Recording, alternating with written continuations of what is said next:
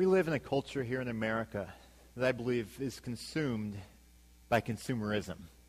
Consumerism is this drive, this desire that we have that drives us to want to buy more and more stuff.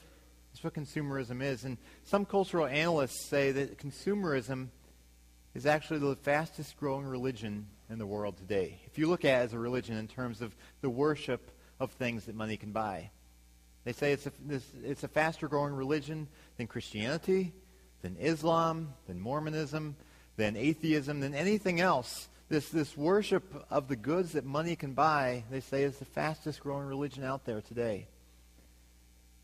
Consumerism, I think, has infected really almost everyone who lives in America in some way or another. And nowhere, during no time of the year, is this more evident than during the Christmas season. Did you know that Americans, during the Christmas season, spend $450 billion on things for Christmas? That's $450 billion, not million, but $1 billion on Christmas gifts, Christmas cards, Christmas parties, Christmas decorations, other things related to Christmas. $450 billion. I mean, that's just mind-boggling when you really think about the magnitude of that dollar amount that's spent on Christmas.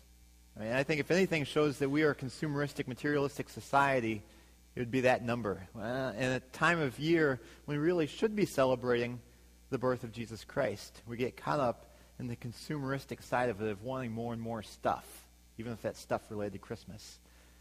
Now, let me put that number into perspective. Say if you wanted to go out and buy a new Ford Mustang GT. How many Ford Mustang GTs do you think you could buy for $450 billion? A parking lot full. It would be a massive parking lot because that would be 15 million Ford Mustang GTs, brand new off the dealer's lot. It's a lot of money, isn't it? If you compare what we spend as Americans on Christmas each year to the gross national product of countries around the world, gross national product being how much a country produces in terms of services and goods each year, our spending on Christmas would fall somewhere between number 12 and number 15 on the list of gross national products of countries throughout the whole world. That means that the amount that we spend on Christmas each year as Americans is greater than the gross national product of 180 countries throughout the world. That's a lot of money, isn't it? Let me put this in a slightly different perspective. Around the world, there are 1 billion people who live on $1 or less per day. So that means that if you receive at least $365 worth of Christmas gifts this year, which, I mean, that's a lot for some people, but for many people it's not a completely unreasonable amount. $365 of Christmas gifts that you receive, the gifts that you receive are worth more than 1 billion people have in the entire year to live on. I mean, that's just mind-boggling to me. Or you think, if you as an individual or as a family spend more than $750 on Christmas gifts this year, which that's actually below the average of what an individual spends on Christmas gifts throughout America. If you spend only if you spend $750 on Christmas gifts this year, you are spending more money than 40% of the world has to live on during a given year. 40% of the world, 2.6 billion people, live on $2 a day or less. So again, if you spend more than $750 on gifts this year, you're spending more than 40% of the world has to live on for the entire calendar year. And it's just mind-boggling to get your mind around the numbers of the finances that we spend on Christmas each year. I don't think anyone could argue that Christmas has not turned into a consumeristic, materialistic holiday where we worship things that we can buy. Even making it a little bit more personal. Think about your household now or sometime in the past. What would it be like if you chose not to give or receive any gifts this Christmas? What would that be like, you think? I think in my house, growing up, that probably would have been anarchy from people like me. I mean, I would have been crushed, to say the least, if there were no Christmas gifts that I could receive on Christmas as I was growing up. I remember one time, one Christmas, I don't know, I was probably 10 years old or so. I got 2 large catalogs, JCPenney and Sears. Those are the 2 catalogs that came to our house each year. They have pretty large Christmas sections in them. I remember going through those catalogs with scissors, cutting out everything I thought would be nice to have. and I pasted that to sheets of paper that were there on the table with me. I ended up with a list of things, of pictures. There were probably 6, 8, 10 pages long of things that I thought would be nice to have. Now, I knew that realistically I wasn't going to get all those things for Christmas, but it shows where my heart was. I really wanted stuff for Christmas. And I'll say I was excited about other things in Christmas. I enjoyed time with family. I enjoyed the good food and treats during Christmas. I enjoyed the Christmas music, enjoyed going to Christmas Eve service and singing Silent Night with candles, and enjoyed a lot of things about Christmas. But the focal point of why I got excited about Christmas, why for me it was the most exciting day of the year, was the gifts I was going to receive. I think it was probably not until I was 18 years old or so that I actually was able to sleep in until 6 a.m. or after on Christmas morning. I woke up most years sometime between 3 and 4 a.m., excited about receiving gifts for Christmas. One year I woke up at 1:30 and didn't go back to sleep. I didn't even try to go back to sleep because I was so excited about Christmas gifts. And that's just me. Now, maybe you aren't as blatant in your consumeristic mentality around Christmas. Maybe you are. But I think all of us, in some way or another, are probably affected by the consumeristic mentality that has infiltrated our culture here in America, especially around Christmas. Most Americans would say that Christmas has become too materialistic. But also most Americans aren't doing anything to try to counter that materialistic, consumeristic culture. We just go right along with it. Today we are continuing our series on keeping the X in Xmas. How do we keep Christ in Christmas? And the problem that we're going to focus on today with consumerism is this: that when we focus on stuff, whatever that stuff is, when we focus on stuff, we stop focusing on Christ. That's the real problem in Christmas or in any other time of the year when we get caught up in consumeristic mindsets. That when we focus on stuff in our lives, even if it's really nice stuff that we've really wanted for a long time, we lose our focus on Christ. Jesus himself said in Matthew chapter 6 that no one can serve two masters. Either you will hate the one and love the other, or he will be devoted to the one and despise the other. You cannot serve both God and money. Jesus says, if you try to follow money and try to follow gifts and the stuff that money can buy, your focus is going to be off Christ. If you try to really follow Christ, you won't focus as much on the money and the gifts. But it's an either or. You can't have both. You're either going to focus on the stuff or you're going to focus on God. But when we do focus on the stuff, even during Christmas time, our focus gets taken off of Christ. As I said, that's the topic we're looking at today, this topic of consumerism. As I said, we are in this series called Keeping the X in Xmas. It's all about keeping Christ in the center of our Christmas celebration. And there are a lot of people, a lot of well-meaning Christians who, when they hear that term Xmas or keeping the X in Xmas, they think, what in the world are you doing? That sounds like you're trying to take Christ out of Christmas. But we need to recognize that historically the X in Xmas actually is just simply an abbreviation for Christ. You go all the way back to the first century and trace it on up until the present day. The X stands for Christ. Now, to be true, recently there have been political groups and people who want to try to take Christ out of anything related to this holiday season. But what we're talking about in this series is not about the political side of trying to keep Christ in Christmas. We're talking about, for us personally, how easy it is to get distracted from the things that are most important during Christmas, and especially that focus on Christ. Last week we focused on how busy we can get and how that busyness can distract us away from Christ. This week we're talking about consumerism and how that focus on things, on stuff that comes with Christmas can distract us from the reason for the season, which is Christ. So we're going to be looking in 1 Timothy chapter 6. As we prepare our hearts to read this passage, to study it together, will you please pray with me? Lord, we recognize that we live in a culture that is saturated with the consumeristic mentality, with that desire for more and more and more stuff. And God, we confess that it's so easy for us to get caught up in that mindset as well. And God, I pray that as we are together this morning, as we look into your word, as we examine our own lives and our own hearts and our own attitudes, that you will help us to learn to be content in Christ and content in what we have rather than feeling the need to have more and more and more. Lord, through this Christmas season and definitely beyond, may we be focused on Jesus Christ. And we pray these things in his name. Amen.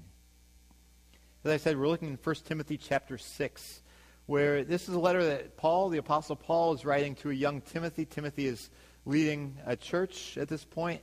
And this passage specifically talks about the issue of money and attitudes towards money. But we can broaden the principles that Paul is sharing here to apply to all types of consumerism and materialistic mentalities of thinking that we need more stuff.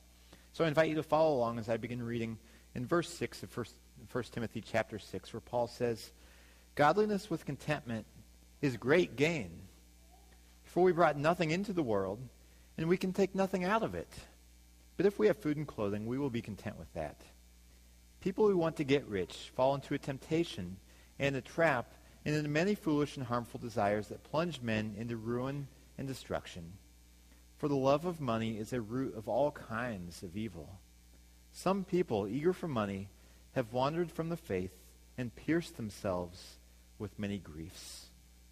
So as we said earlier, our focus here as we're looking at this passage is how when we focus on stuff, we stop focusing on Christ. So we're really trying to get our focus on stuff to the wayside so that we can clear the way to focus in on Christ. And I want to look at the second half of this passage first, and then we'll go back to the first half. The second half of the passage in verses 9 and 10 talks about the consumerism trap that is so easy to get into, especially as Americans. This trap gives us the mentality that we need our greeds. It's this mentality that we need our greed. So we need to differentiate what is a need and what is a greed. A need is something that is really necessary to function well in life. I mean, we have the obvious things like air and water and shelter and love. I mean, we definitely need those things, food. Those are things that are necessary for life as God designed it. Really, depending on the culture, there may be some other things that are practical needs as well. For instance, here in Ozaukee County, a car is something that is almost a necessity. I mean, you could get by without a car, but because we live in a place that is stuff is spread out pretty far, you really almost need a car to get around. If you live in New York City or downtown Chicago, you probably don't need a car because they have good public transportation systems. You can ride a bike. But in Ozaukee County, you could probably argue that a car is almost a necessity. I mean, same thing with money, that we live in a culture in America that is heavily dependent on using money to acquire what we need in order to live, even the basic things like food and shelter and even water.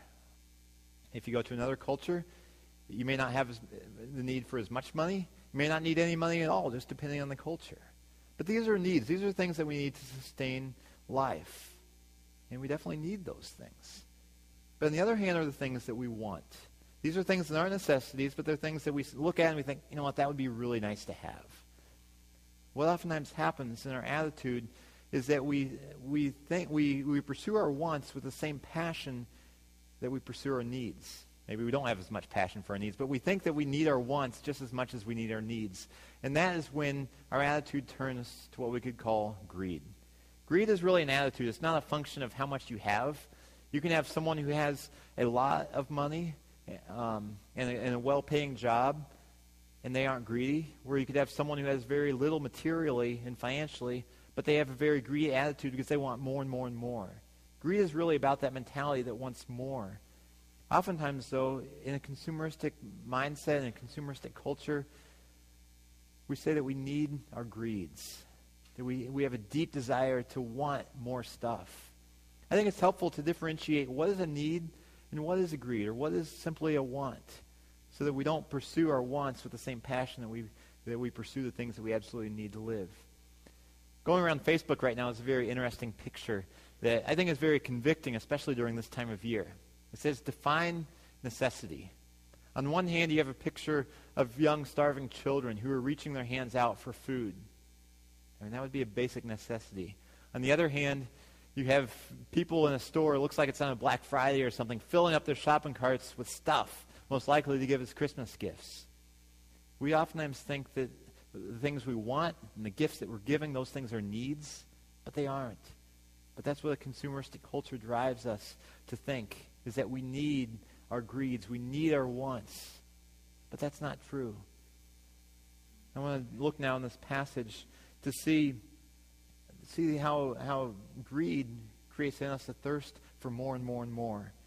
Looking in verse 9, Paul talks about people who want to get rich. They fall into a temptation and a trap, and into many foolish and harmful desires, and it plunges people into ruin and destruction. It says that the love of money is the root of all kinds of evil. Some people eager for money have wandered from the faith and pierced themselves with many griefs. See, he's talking here about people who have a greedy mentality. They want to get rich. They want more. He doesn't condemn people who are rich or who have money. He's speaking out against people who have a greedy desire to get rich or to get more stuff. People who love money. And he talks about this downward spiral, that when you have this greedy mentality that you want more and more and more, he says that leads to a temptation and a trap, and into many foolish and harmful desires that plunge people to ruin and destruction. He says that many people have pierced themselves with grief because of their pursuit of more and more and more. Now, you may think, okay, these are strong words. Ruin and destruction, is that really true as we pursue our greeds and our consumeristic mentality? I think it is in many ways. I mean, you look at credit card debt, which is so rampant in our country. Credit card debt oftentimes accrues as someone buys something that they're not able to afford, thinking they'll be able to pay for it later. They want the instant gratification. But I know people who are just drowning in credit card debt because they cannot pay the high interest rates and can't pay off the money that they charge to their credit card. Credit card debt can sink someone for years or even decades if they can't deal with it. Credit card debt is one of those traps that sinks many people.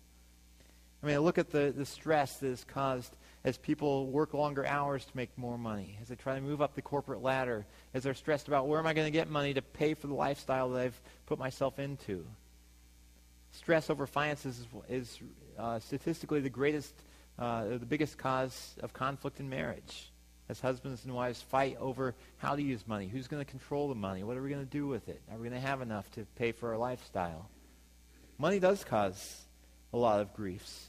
And one of the biggest grievances that comes with a pursuit of money, with that consumeristic mindset, is that it pulls us away from God. As we said before, when we focus on stuff, we stop focusing on God. And Paul points to that here, where he talks about people who are eager for money, who have wandered from the faith. Because when we focus on that stuff, our focus turns away from God. Now, it's easy to have this thirst for more. That's what our culture, that's what our media tries to get us to do. We want more and more and more. And when someone has a consumeristic mindset, they can't stop with enough. They want more. I think of John Rockefeller, who lived many years ago. He was a very rich man. If you adjust for inflation, he was probably the richest man to ever live. John Rockefeller was asked once, in terms of his money, how much is enough? How much money is enough for you, Mr. Rockefeller? His response was just a little bit more. John Rockefeller, he had more money than anyone else in the world, but he wanted just a little bit more money. And that's the way it is when you have a consumeristic mindset, that you just want a little bit more, a little bit more. But what we need to recognize is that in consumerism, there's a lot of emptiness. We may watch the TV commercials that are on right now that talk about if you buy that new jewelry, you'll have deeper love than you've ever imagined. We may see the commercials that talk about if you get that new iPhone or that other new type of cell phone, you'll have all these great social connections with all kinds of great friends. That if you get a new computer, you'll revolutionize everything about your life. If you get a new car, you'll be the prestige of the neighborhood. All kinds of promises are out there that if you get new clothing, you'll be popular. That's what media tries to sell us in our consumeristic culture. But those are empty promises. And they are. And I think one of the things that drives us in terms of that consumeristic mindset is that desire for new things. There's oftentimes, for most people, there's a bit of a buzz or kind of an emotional high that comes along with buying new things. But after a while, that high from the new things wears off, so you need more new things. I think about when I was younger, in my teenage years, early 20s, buying CDs. Get a CD. I know now CDs are kind of going by the wayside. Now it's more MP3s and stuff, download it. But I grew up in a time where you had CDs. I know some of you may have grown up with cassette tapes or 8 tracks or radio or something else, but I grew up with CDs. I would buy a CD, it would be all exciting to listen to, I'd enjoy it, but then after a couple of weeks, I'd listen to the music so much, I'd get tired of it. Or even if I don't get tired of it, I'd still want something new because I like that new feeling. So I'd get a new CD that would have new music that I hadn't heard as much before, and be all excited about that. A few weeks later, do the cycle all over again. I mean, we fall into that same trap when we buy new cars, when we buy a new computer, when we buy a new house, when we get gifts for Christmas. We're excited about those things for a little while, but then the newness wears off. And so in order to get that high again, we have to get something else new and something else new. That's a trap that's so easy to get into in consumerism, but it's empty. It doesn't ultimately lead to fulfillment or happiness or significance or purpose in life. Now, you may think, okay, Pastor Brandon, you're coming down really strong on consumerism. But I want to help you understand, it's not like I'm standing here outside of the problem saying, okay, everyone else needs to shape up, I'm doing just fine. I mean, I already shared about when I was younger and had the catalogs and all the stuff I wanted and all excited about Christmas gifts. I mean, really, that consumeristic mentality has affected me throughout a lot of my life, and I still see little bits of it here and there. I mean, I think about when I was a teenager and wanted radio-controlled cars. I couldn't be satisfied with the basic radio-controlled cars from Target or Radio Shack or Tyco or something like that. I needed these amazing radio-controlled cars, and they really were quite amazing. But the amount of money that I spent on them was insane. I mean, like I said, they were amazing little 3.5cc engines that made a couple horsepower and ran on alcohol and nitromethane. They could go 50 miles an hour. They were really, really cool. But I invested so much time and energy making money to pay for these cars. I mean, they meant so much to me. But where are they now? I can't even tell you where one of them is. I gave it away to someone I didn't even know. I mean, it's been years since I drove those cars. They don't bring any sense of lasting significance to my life. Yeah, they were nice. They were a nice pursuit for a while, but they don't bring meaning or purpose or significance. I think the same thing about a few years later when I got a nice new truck. And I invested so much time and energy into it. I literally pretty much worshiped that truck. I still have it. It's getting rusty. I mean, I invested so much time and energy into it. It's just a truck. It's empty in terms of its ability to give me a lasting purpose in life. Think about a few years after that in college, I got this great stereo. I mean, you see a trend here of me buying things that I think are going to be really cool and the newness wears off, and they're empty in terms of their ability to bring me happiness. It was a great stereo. It had speakers about that tall. Had it in a college dorm. I was on the 5th floor. If you turned it up really loud, you could hear it down on the 1st floor. I thought it was the coolest thing. My friends thought it was pretty cool too. But it was just a stereo. I don't have that anymore either. But we are in this consumeristic mindset. I've been in that. I still see parts of that in my life. But we get in this mindset of we need more and more and more new stuff. But that stuff doesn't bring happiness, and that stuff pulls our attention away from God. But this consumeristic trap says that we need our greeds. But Paul offers an alternative here that I think is especially applicable during the Christmas season, but really all through life. The alternative is the godly goal that he sets out of having Christ-centered contentment. He says in verse 6 that godliness with contentment is great gain. For we brought nothing into the world, and we can take nothing out of it. But if we have food and clothing, we will be content with that. So he offers here what could be called an eternal perspective. The idea that when we look at our lives in light of eternity, the things we have in this world, the stuff, really doesn't make that much difference. We didn't bring any of it into the world. And when we're done with life on this earth, we aren't going to be able to take anything with us. I mean, we can have eternal life through faith in Christ, but the stuff we have here really won't go with us. It can't bring that lasting happiness and significance. And so we shouldn't look to the stuff because we're never going to get contentment or happiness from that that's lasting. Instead, we should look to God and recognize that when we live for things that are eternal, that can bring a much greater sense of contentment in Him. I want to give a couple of practical ways that we can also grow in our contentment. One of the ways is to give to those who are in true need. Give to those who are in true need. If you have your Bible open, I invite you to look down a little bit further in 1 Timothy 6, down to verse 17. Paul's addressing people who have quite a bit in terms of material things and wealth.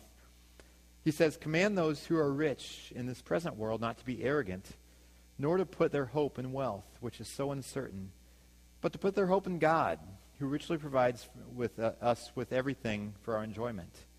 Command them to do good, to be rich in good deeds, and to be generous and willing to share. In this way, they will lay up treasure for themselves as a firm foundation for the coming age, so that they may take hold of the life that is truly life. So Paul is addressing here people who have quite a bit of money, quite a bit of wealth. And really, I think all of us probably fall into that category in some way or another, because compared to the rest of the world, we are incredibly wealthy as Americans. Even if we don't feel like we have much, we are still incredibly wealthy. If we don't feel like we have much, it's probably because we're comparing ourselves with people who have a little bit more than we do. That's the way it oftentimes goes. That when we compare ourselves, it's not with people who have less, which is 99% of the rest of the world. We compare ourselves with people who have more, and that makes us discontent. But Paul here in addressing people who have quite a bit, he says, command them to do good, to be rich in good deeds, and to be generous and willing to share. So one of the ways that we can combat this desire to have more stuff and to be discontent with what we have is by giving away to those who are in true need. And in doing so, we open up the way for true joy and peace that is not accessible when we try to hoard things for ourselves. The high school girls' Bible study here at Friedens is doing a really cool thing right now. My wife, Shelley, helps co-lead that study. They're having a Christmas party this evening.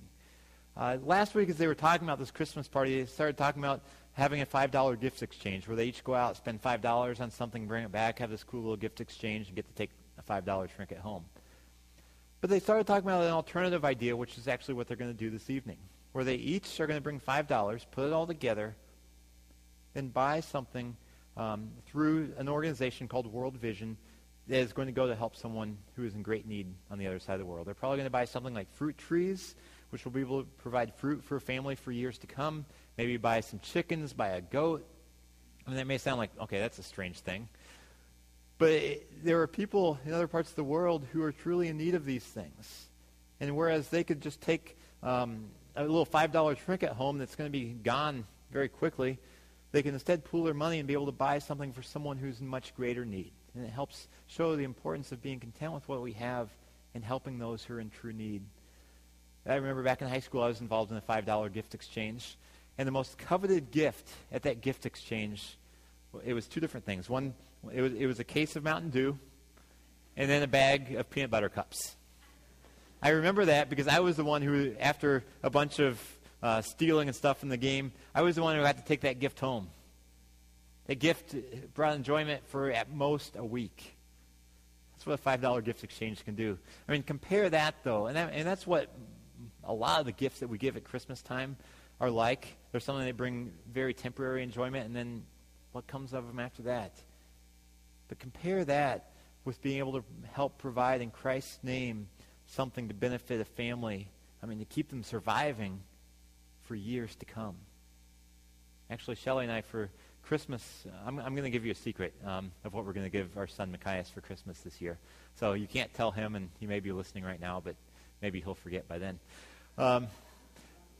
Here's what we're going to get our son for Christmas, because he doesn't need more toys. He doesn't need more clothes. He's doing just fine the way he is. What we're going to get him one treat. It's called a Lara bar. It's kind of like a little granola bar for kids that he can have that he really, really likes. So we're going to get him one of those that's going to cost a couple dollars. And then in his name, we're going to get a goat and 2 chickens. And we're going to send a goat and 2 chickens through this ministry called World Vision somewhere to the other side of the world to a family who's in need. We're actually planning to continue this, make it a tradition year in, year out. I think it'll be really cool in a few years to see, wow, Machias, look, you may have not gotten as many toys, even though you still have plenty, but look at the way we were able to bless so many people who are truly in need by giving there rather than just giving you more toys that are going to sit in this box 95% of the time. We're actually looking at doing that for some other people on our Christmas list as well. I encourage you, if you're interested in something like that, go to the website called worldvisiongifts.org, worldvisiongifts.org. It's a cool place where you can learn how to give goats and calves and chickens and bunnies and soccer balls and Bibles and things like that. A way to give to those who are truly in need, and much more in need than any of us ever could be here. One of the other things that can help us to be more content during Christmas and make Christmas more significant is give fewer presents with a T, gifts, and give more of your presence. Presence meaning more of your time, more of your energy to people around you. So like I said before, many of us, in terms of children, spouses, friends, they don't need more stuff. But what really makes a difference, especially in the life of a child or a loved one, is giving more of yourself, more of your time. And so I want to encourage you, even as you are giving material gifts, to think about how can these gifts strengthen my relationship with that person. Maybe it's something like a board game that you're going to play together as a family. Maybe it's a baseball glove that you're going to play pitch and catch with your child. I think back to one of the most special gifts to me in recent years. It's a racquetball racket that my parents gave me. It's special to me because my dad and I have played racquetball a lot together through the years. We don't play as much anymore because we aren't close to each other geographically. But they got this racket for me, and it meant so much to me, partly because of the memories of playing racquetball with them, also because I was able to use it when we played racquetball together. I'll say it's actually broken right now, so it's not ever going to be able to be used again. But I don't want to get rid of it because it means so much to me because of what it signifies in our relationship and the time we have spent together playing racquetball. So I want to encourage you, think of creative gifts that you can give that will actually strengthen the relationship that you have with those who are receiving the gifts. It may even be a pound of coffee for a coffee lover. And one of the stipulations for that gift is that you can't drink this coffee except when I'm here with you and we're talking as we're drinking the coffee together. Think about how you can give presents in terms of yourself, not just give gifts to those around you. One of the other best ways to gain contentment in Christ is to treasure Christ himself. That's actually the topic of what we're going to be talking about next week, is treasuring Christ, because when we are captivated by who he is, all the other distractions, including consumerism and busyness and other things, are going to fall by the wayside when we are captivated by who he is. Now, in closing today, I want to share with you briefly about a ministry called Advent Conspiracy. Advent Conspiracy is a Christian movement, a ministry of sorts, that really promotes a lot of the same things I've been talking about here, about spending less, about focusing on Christ, about giving more time. And in just a few moments, we're going to have this morning's offering, and during the offering, we're going to watch a video from Advent Conspiracy. But I want to tell you a little bit more about them. They have 4 catchphrases that characterize their ministry. One is that they want to worship fully. They want us to do so as well. Worship fully, spend less, give more, and love all. In terms of worship fully, they say we need to do this because Christmas begins and ends with Jesus. We need to spend less so that we can free our resources for things that truly matter. We should give more of our presence in terms of our hands, our words, our time, and our heart. And we should love all, especially the poor, the forgotten, the marginalized, the sick, in ways that make a difference. One of the causes that Advent Conspiracy supports, in addition to just trying to point people to Christ, is that they support giving clean water to people around the world. And so you'll hear about that in the video. But I want to pray for us, and then the ushers will come forward for this morning's offering, and then we'll see this video during the offering. So let's pray. Father, we do confess that it's so easy to be caught up in the consumeristic mindset of thinking we need more and more and more, when in reality more and more and more can't bring us that lasting sense of significance and purpose, and it can't make Christmas truly meaningful. God, I pray that through this Christmas and through the rest of our lives that you will help us to identify those ways in which our hearts are living with a greedy attitude, and that we will replace that greedy, consumeristic mindset with a passion for Christ and with being content with what we have rather than thinking we need more. Please guide us in these ways, Lord, in Jesus' name. Amen.